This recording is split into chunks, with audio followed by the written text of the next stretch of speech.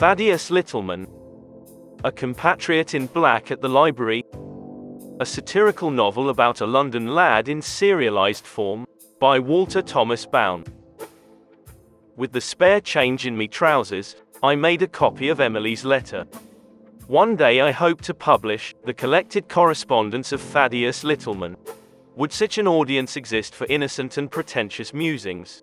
Who would ever purchase such poppycock? The Waterford Library was a bright oasis, inside, with new, earth-toned rugs, fresh paint, almost mauve, with comfy, cushioned chairs for reading by the windows, with 4 orange chairs around a circular table, laminated and clean. I'm writing now in the study room. For writing, sometimes I love sound, like the bustle of a London coffee house, and other times, like now, I want to be sealed away from the world and pain. It's soundproof, in here. I hear my thoughts reverberate on the narrow walls, like a being living confined to a coffin. Or a monk in a dorm, copying the word for readers that will one day exist, long after death, a light in the darkness, a quill in hand, hand stained in ink, creating in longhand on dried, stretched lamb skin what will eventually be called Times New Roman. The candle burning, the light, ambient enough, the wax collecting like a queer stalagmite on the writing table. A medieval link to the modern world. Art in darkness. Oxygen in a sea of brainless sea anemones, minus the colors vibrant. The outside of the Waterford Library was a different story. It was, perhaps, the only place alive in a strip mall dead or near death stores, including a market that had once been called Murphy's. It would have been brilliant to have a market for fresh produce so close. Here in Atco, New Jersey, far away from home, I felt like Snow White, an exile, all alone, with no dwarves or woodland creatures to cheer me. Heck, why would they want me? I'm Short Trigger Thaddeus. Was Billy, the cousin, a dwarf? What would his name be? Stoner Dwarf? Loser Dwarf? Porno Dwarf? I listened to the few birds and the heavy traffic along RT-30, the White Horse Pike, a main road from Atlantic City to Camden, New Jersey. Atco was basically in the middle, connecting 2 very poor areas of New Jersey. The woman who had long, Snape-like hair came outside, sniffed the air, and took out her cell phone. She lit a fag. Was there something unnatural about her hair? I wanted to stare, but I didn't want to be rude. Fortunately, the smoke moved away from me. Mum had smoked, some, when depressed, or stuck with writing. Did I write that already? We all had our addictions, and what was that poem about how to get through life? Be drunk on whatever you can. What was I addicted to? I took out paper. In between nibbles, I started a short poem on yellow-lined paper called Sitting Outside the Library Listening to the Birds While Trying to Figure Out This Woman with Black Hair and Black Jeans Who Was Smoking a Fag. It went like this. Please judge tenderly of me, dear mates. The songbirds sing not because they are happy, but because they're alive. The woman with snappish hair smokes not because she is unhappy, but because, while she is alive, she gets the taste of death that reminds her how good it must be to still be alive. The books inside are full of dead words. They come alive when we read them, a breath into a balloon. But do I carry that deadness in me, even though it makes me feel alive? Was it good enough to send for publication? Who would publish such drivel? Now that Mum had moved into the shades, who could tell me if what I wrote was art or not? Everything the father read of mine was amazing. What an overused word, amazing. I tripped him up several times by slipping him rubbish to read, and called him out as a liar. Thaddeus, I'm not a literary critic. Could you at least give me one thing? That doesn't smell right. Okay. Your title. The Dead Dog. Don't you give the end away? Yes, I yelled, years ago. Thank you. The mysterious woman with black hair was done with her phone call. She finished her fag. She opened the door. After you, my young squire. Cheers, I said. What's a British lad doing all alone in Atco, New Jersey?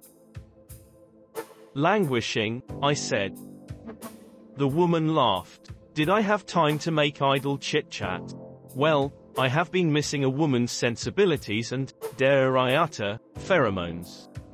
She had, despite being quite older with oddish hair, a trait sexual, or je ne sais quoi.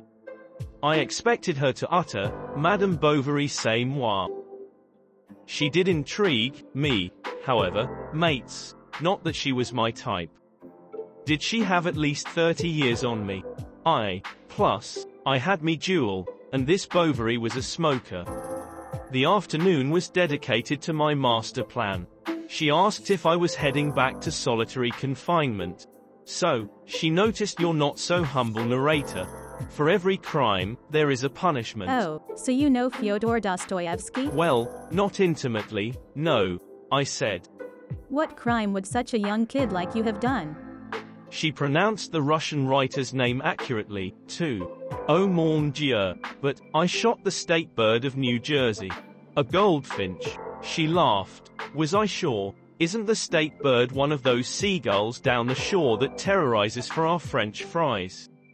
I confessed I had not encountered such fowl, as I was still a foreigner to the pleasures of the New Jersey beaches, but my father was planning to take me to Ocean City on Saturday, at the end of this long and weary week.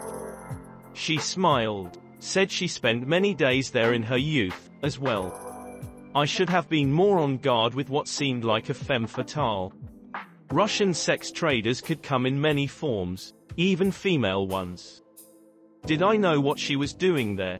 Besides, quite possibly, stalking me. No, she was just looking at books, and had some books on the table that she was checking out with lovely Dana, the woman behind the counter. She was the director. As I am one to judge on one's library, as much as I know that is snobbish, she was rather diverse in her reading, Just Mercy, Between the World and Me, and that mammoth tome by David Foster Wallace, someone I once met with Mum in London at some literary event, just before he died. I was very young, then. But I do recall loving his vibe and, look. She asked what I was doing. I told her the whole story, the last few chapters in 5 minutes. So why have I been wasting your precious time with exposition and development, mates? Sorry, she laughed. She said she could help. She was something of a tech genius. So using the Waterford Library computer, her face hovering just over my shoulder, with her non-pine perfume mixing with the stench of smoke, she helped me download the mating call of the yellow goldfinch from a website called BirdJam. Really, birds have jams. The males give high-pitched canary-like songs early in the spring and late in the summer during nesting. Early songs are rambling and continuous. During nesting they are short and precise. The goldfinch has a distinctive year-round flight call that sounds like per chick or re. Another common call is a nasal, ascending sue-weet that signals agitation or conflict with another goldfinch. Around the nest, both sexes give a special baby alarm call. Fledglings give a distinctive, peeping chip-ee, chip-ee, chip-ee, as they beg for attention. We looped the download through GarageBand and made the song last an hour. Then we recorded a sound of the bird hitting a window, using a free, downloaded sound effect. Then she recorded my voice, and changed it using some awesome app. I sounded like some ghostly bird, chanting, Billy Boy, Billy Boy, Billy Littleman, over and over and over. To say it gave me aesthetic chills is understatement, mates. Every 3 or 4 hairs on my body stood at attention, as if electrified. The audio at first was soft, but then the screeching got louder. This woman knew what she was doing, and found a perverse pleasure in helping me. That night, I planned to place father's Bluetooth speaker, a bougie Bose, underneath the cousin's bed.